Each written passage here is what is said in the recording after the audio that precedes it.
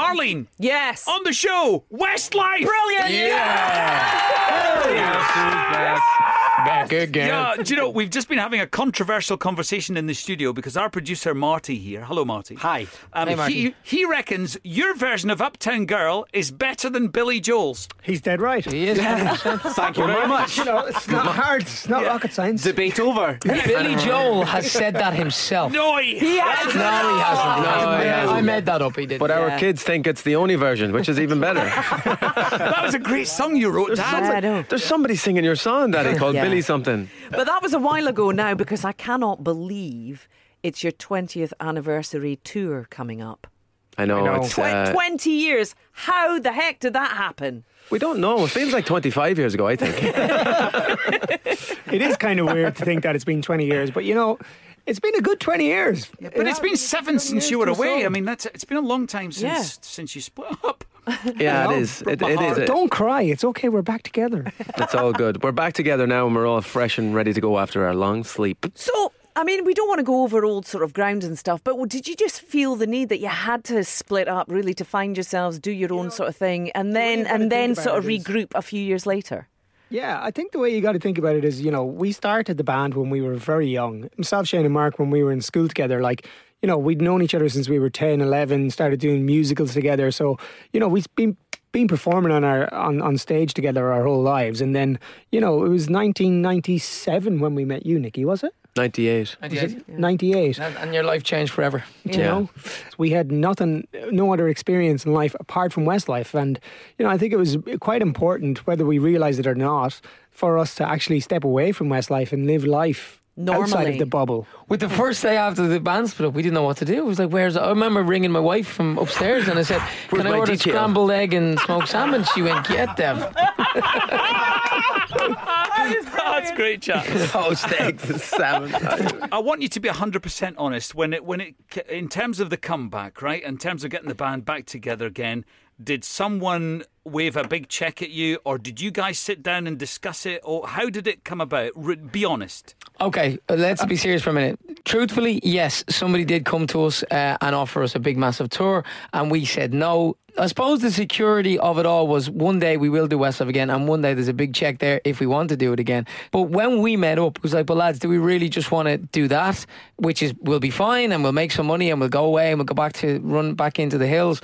Or do we want to do something like, let's just say, what Take That did when they came back? And how they did it so well was they had great songs again. So that was the big thing for us, to come back with great new material as well as having the old, you know, big hits. And that's where we're at now. We've 3 songs recorded so far. Albums due later this year. We signed a brand new record deal. So we didn't need to do a record deal if we were only doing a tour and then going away again. But we wanted to do it proper again and feel like, right, how current can we be in the music scene? It's a different world. So where does Westlife fit now?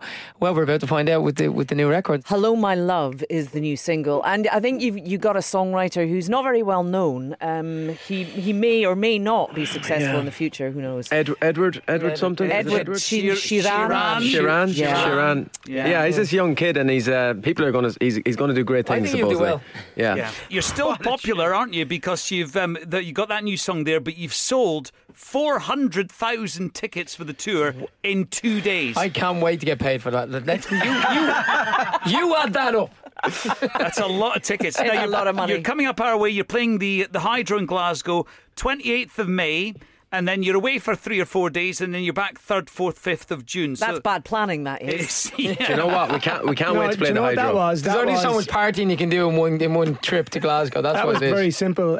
We underestimated ourselves in Glasgow. We couldn't believe we had the 3 dates held, and then we had to add the 4th one. Well, I always said we should have done like Murrayfield or Hampden Park or somewhere. Maybe someday, no Nicky, maybe someday. But you know what? No, I know. But you know what? The thing about the Hydro is the Hydro was being built when we were splitting up. Do you remember us looking in? You could see inside it. The cranes were going up, and we were like, "Oh no, we're never going to get to play there."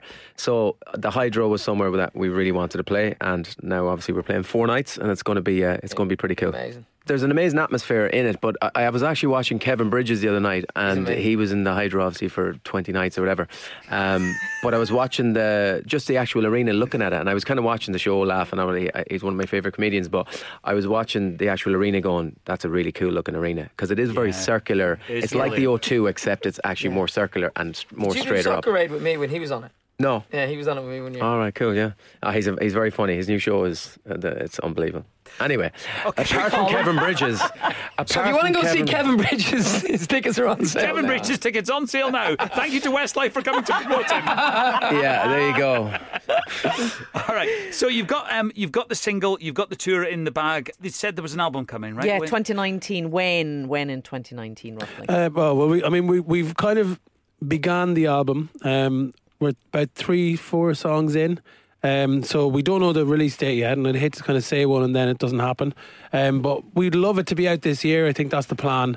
And we're getting stuck into it from now on. We started some of it last year, as I say, but we're going to get stuck in from next week on. We're going to start making the rest of the album and keep going and going.